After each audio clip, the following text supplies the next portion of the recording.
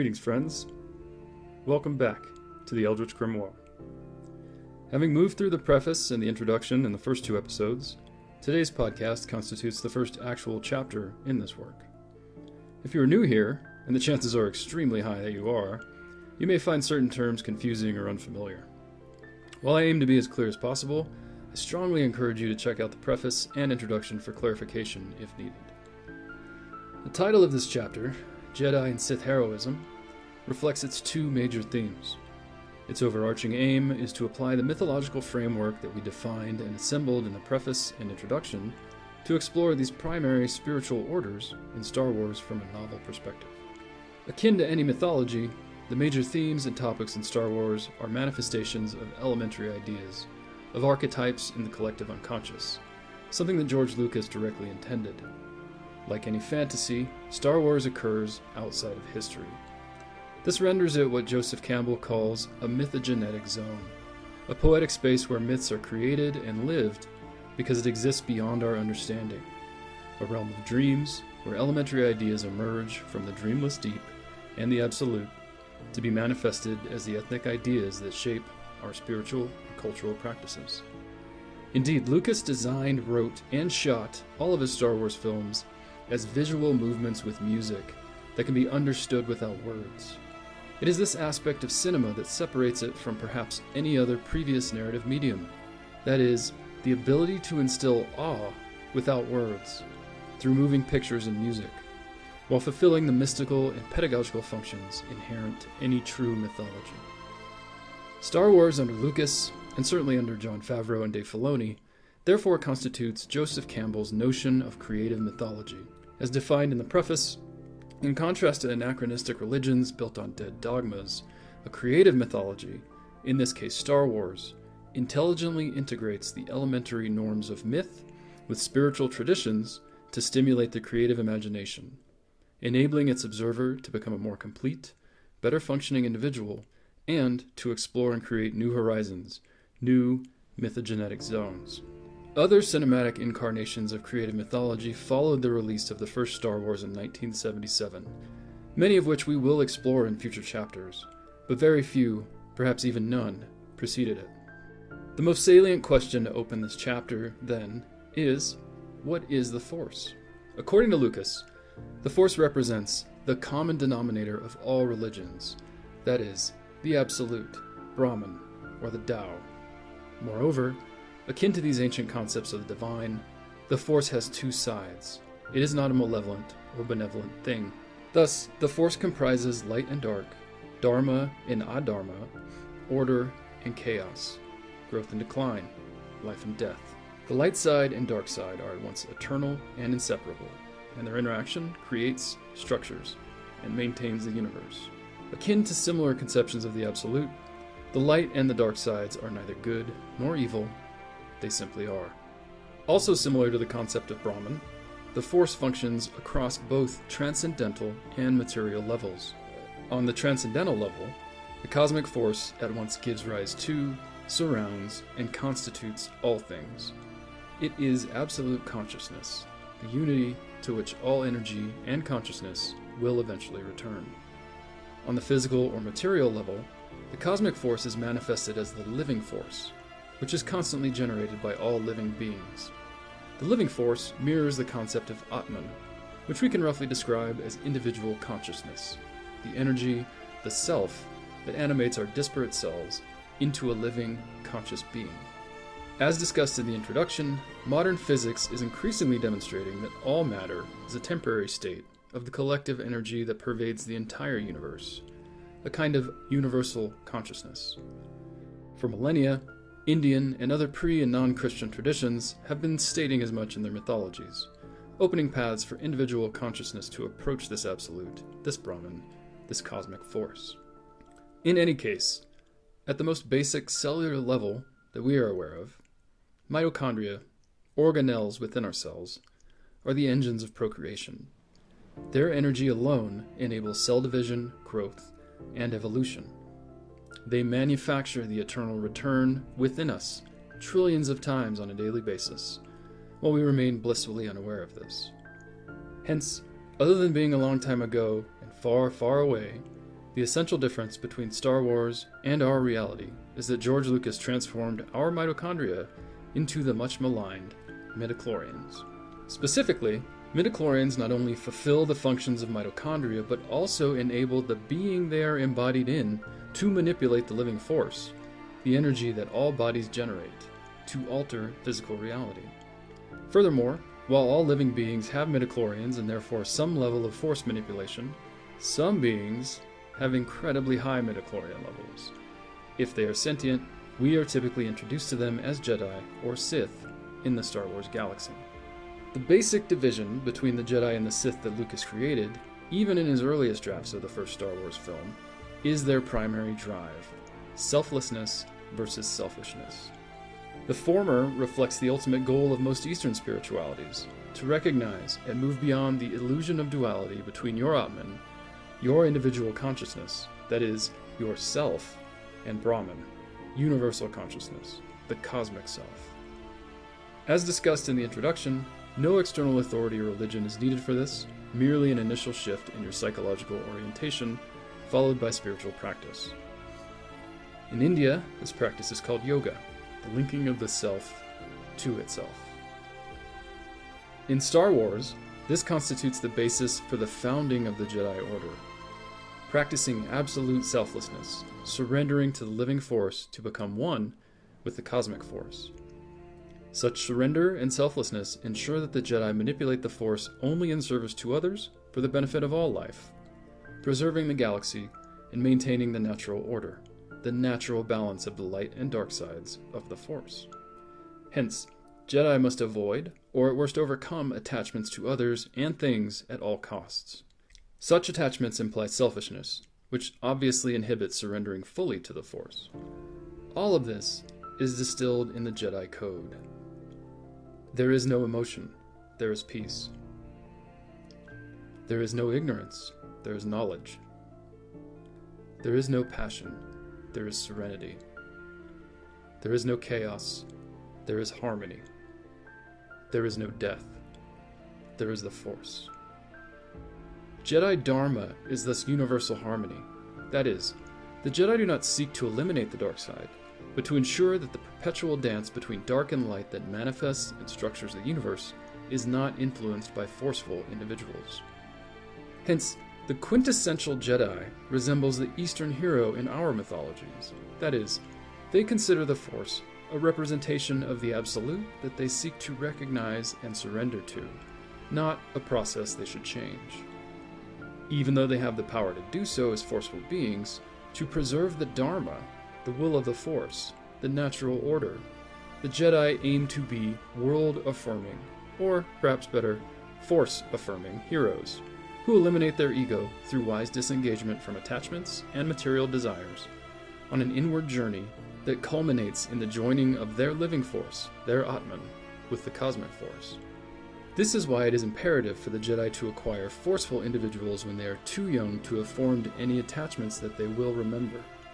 This is particularly the case for such individuals who are born in oppressive circumstances, as the temptation to wield the Force in righteous, physical retribution, rather than surrender to it in the pursuit of cosmic peace and serenity, is often too great for such beings. However, this does not entail that the Jedi are pacifists. Rather, the Jedi uphold ahimsa, the proper, selfless application of violence according to duty and caste, to the will of the Force, in their roles as galactic peacekeepers. This is what Yoda means when he declares, "A Jedi uses the Force for knowledge and defense, never for attack." Adopting ahimsa also implies non-interference with societal and political structures. Before their corruption, this had once rendered the Jedi optimal mediators of interplanetary conflict and entailed their tacit acceptance of the existence of slavery and other despicable practices, so long as they were traditions and not external impositions. This is also why the Jedi are corrupted by choosing to side with the Republic during the Clone Wars.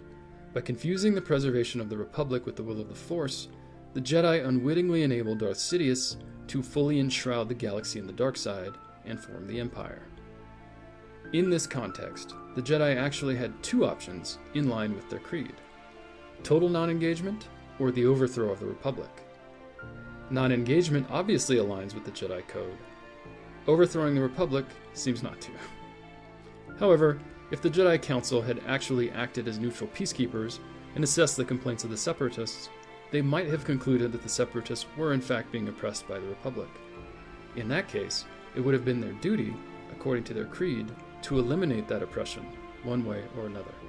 In any case, the prequel trilogy highlights how the Jedi paradoxically teach wise disengagement and nonviolence, but must inevitably intervene in political struggles and exert unmatchable violence, so long as they comprise an institution that structures the Republic rather than the non-political spiritual order of warrior monks they envision themselves as.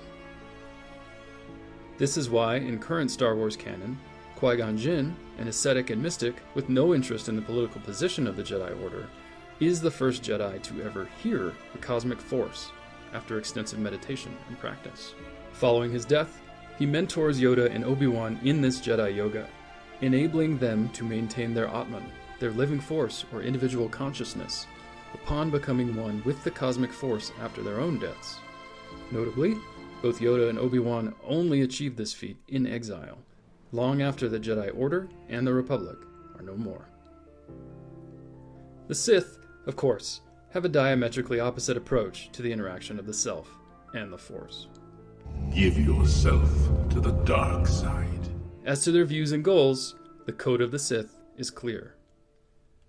Peace is a lie. There is only passion. Through passion, I gain strength. Through strength, I gain power. Through power, I gain victory. Through victory, my chains are broken. The Force shall free me. As this code suggests, in contrast to the Jedi's Force-affirming and thus Eastern perspective, wielding the dark side of the Force represents the Western ego's pursuit of excellence without any ethical responsibility.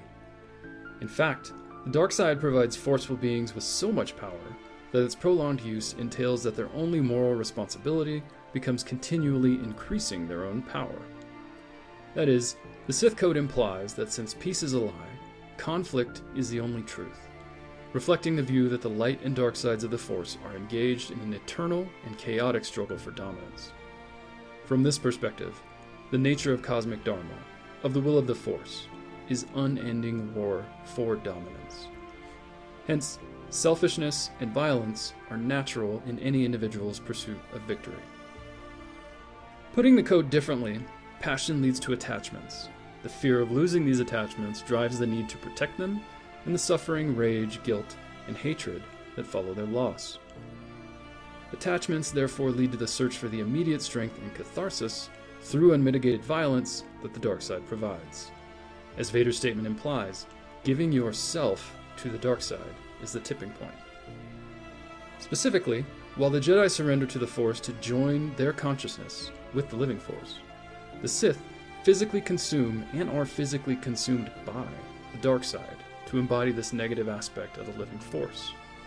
Hence the Sith are at once the parasites, the hosts, and the vessels of the dark side. Remember, the dark side is a feedback loop of rage and hatred. It is the cosmic dragon confronted by the Western ego, the abyss that devours your rage and hatred, making you stronger as it becomes stronger, and in turn feeds your rage and hatred. This is why the dark side feels cold and oppressive for the Jedi. They seek and find serenity and harmony, spiritual healing within the Force, but the dark side is the opposite of all of these. Considered from the Indian perspective, since the dark side eliminates the duality between your physical body and the transcendental absolute, the Force, physically, not spiritually, it is anti-nature. It is literally adharma, which results in a perverted form of enlightenment. Similarly, places strong in the dark side are thus permanent wounds or scars on reality, windows into the dreamless deep, paths to the cosmic force that ironically allow Jedi to enter this realm and perceive or even overcome the temptations of the dark side. The cave on Dagobah mentioned in the introduction is one of these. So too is the planet Cetos in the recent Ahsoka series.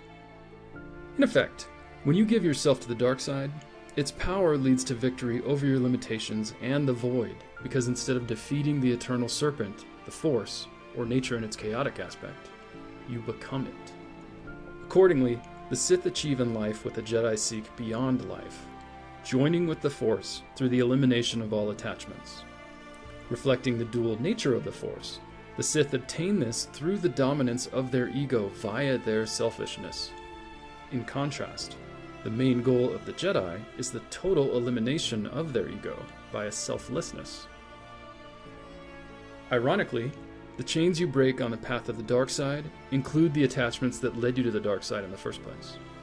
Becoming the serpent causes you to transcend all of your personal attachments and guilt, because all that matters is the ultimate victory of your own ego. Mercy, compassion, and loyalty all become meaningless because they are only impediments to power once your chains are broken. This brings us back to the origins of this power, to the midichlorians and their relation to the term Darth. First, instead of working in symbiosis with their midichlorians and harmonizing with the Force like the Jedi, true Sith completely dominate their midichlorians, devouring the dark side and wielding it like a weapon. This immediately results in their yellow eyes, which reflect the total domination of the will over the body, of one's ego over one's midichlorians, ironically and gradually destroying a true Sith's physical body. Eventually, this feedback loop allows the dark side, the Ouroboros, to devour its users. While the Sith inevitably become stronger in the Force over time, as their ability to command and wield the dark side grows, their bodies become increasingly incapable of channeling that energy. Hence, under the rule of two, the apprentice will inevitably defeat the master. Notably, the dark side can only destroy. While the Sith can use it to literally feed on the fear of others, they cannot heal their own body with it, only corrupt and erode it. With enough power and rage, however, a dark side wielder can survive almost anything, outlasting injuries that most people would succumb to by dominating and commanding their midichlorians to keep them alive at all costs. In the Old Republic, Darth was a name representing the final transformation into a Sith, not a title. That is, a true Sith, a Darth, had achieved permanent physical unity with the transcendental or absolute, with the Dragon of Chaos. Powerful Sith in the Old Republic were thus orders of magnitude stronger than even the most forceful Jedi, yet their endless pursuit of power inevitably resulted in the death of the strongest Sith at the hands of groups of weaker Sith. That is, until Darth Bane established the rule of two, which merits a future episode all on its own. In any case, given the term's origins, other than Sidious, every Darth we encounter, from the prequels to the original trilogy before Darth Vader, is not a true Sith. Although his legends and canon origins differ somewhat, in both cases Palpatine made Maul the satanic hammer he needed during the initial stages of his overthrow of the Republic. In The Phantom Menace, no Jedi are fully cognizant of what Sith actually are, and no living Jedi, even Yoda, have actually fought or even engaged with a living Sith. In Episode 1, Darth Maul thus embodies the galaxy's vague memories of the Sith as cosmic boogeymen, demons incarnate. Nevertheless, Maul's connection to the dark side was imposed upon him by both his Dathomirian origins and Sidious himself. His yellow eyes indicate his full control over his midichlorians, but his lack of anything beyond limited force abilities and his defeat at the hands of the inexperienced Padawan Obi-Wan demonstrate that Palpatine designating him as Darth Maul was a reward for loyalty, not a reflection of ability. In James Luceno's, now non-canon, Darth Plagueis novel, Palpatine even states outright that he allowed Maul to believe he was more skilled than he actually was, deeming him more a pet or a hammer than an actual apprentice. Sadly, this entails that Maul is fully aware that he is utterly doomed in his duel with Palpatine on Mandalore, as well as in his attempted revenge against Obi-Wan on Tatooine. In this respect, Maul has become a beloved figure in fandom because time and again he exhibits cosmic valor, defined in the introduction as the heroic stand of the individual ego against the inevitability of his or her inevitable, transcendental obliteration. Darth Tyrannus, on the other hand, is merely a Dark Jedi, not a true Sith. While Dark Jedi can be incredibly powerful, they only wield the dark side, they do not embody it. This allows Dooku to use Force Lightning without channeling it and destroying his body in the process. Thus Yoda is able to reflect Dooku's lightning, but is ultimately defeated by Palpatine's. In short, dark Jedi have fallen to the dark side, but they are not Sith because they either resist or are simply not ready to give themselves fully to the dark side, only exhibiting yellow eyes in extreme circumstances. They are thus unable to fully embody the corrosive but incredibly powerful dark side of the living Force, merely wielding it for their own ends. Following Episode 2, Anakin is another dark Jedi. He fell to the dark side when his mother died, but he did not become a full Sith until well after Episode 3, as brilliantly detailed in James Luceno's, also now non-canon, Dark Lord, The Rise of Darth Vader. Indeed, when Palpatine names Anakin Darth Vader, rather than calling him a Sith, he says, A powerful Sith you will become. Killing the younglings and other Jedi in the Temple therefore constitutes an important step on Anakin's path towards becoming a true Sith, not the result of it. Arguably, it's even unclear if Anakin actually wants to kill Obi-Wan on Mustafar. We watch yellow-eyed Anakin gleefully annihilate all of the Separatist leadership, but he remains merely a dark Jedi throughout his duel with Obi. Hence Anakin loses to Obi-Wan because Obi is the perfect Jedi on Mustafar, brilliantly performing Lightsaber Form 3, Surisu, exhibiting perfect defense while allowing Anakin to exhaust himself. Not yet a true Sith, Anakin is simply wielding his saber with dark intent, not channeling the dark side, let alone dominating all of his midichlorians. As we learned in the Mortis arc of the Clone Wars, Anakin's forcefulness is unparalleled, even by actual avatars of the Force.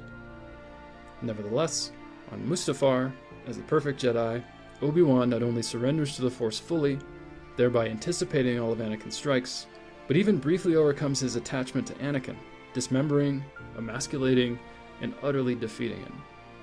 In embodying the Jedi, however, Obi is also unable to kill Anakin, because the Jedi Code entails he must preserve life, even one as pathetic as what remains of his Padawan, friend, and brother. From a mythological perspective, then, we can consider both the Jedi and the Sith respective embodiments of Eastern and Western heroism. The Jedi seem to be the protagonists. Indeed, George Lucas defined them as such. However, myths are poems. They are art whose meaning is defined and redefined by their observers and interpreters over time. In The Fall of the Jedi, we thus observe the dangers of rigid dogma and institutionalization, when ethnic ideas and the sociological function of myth supersede the primary mystical function of elementary, selfless spirituality.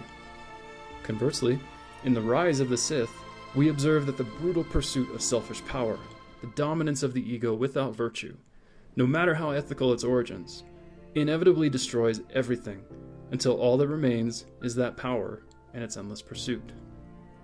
And, at the end of this perversion of myth's mystical function, lies only a decrepit puppet of the dark side and the burnt remains of a virgins in the Force, silently staring into the abyss. This concludes Chapter 1 of the Eldritch Grimoire. Good journey, my friends.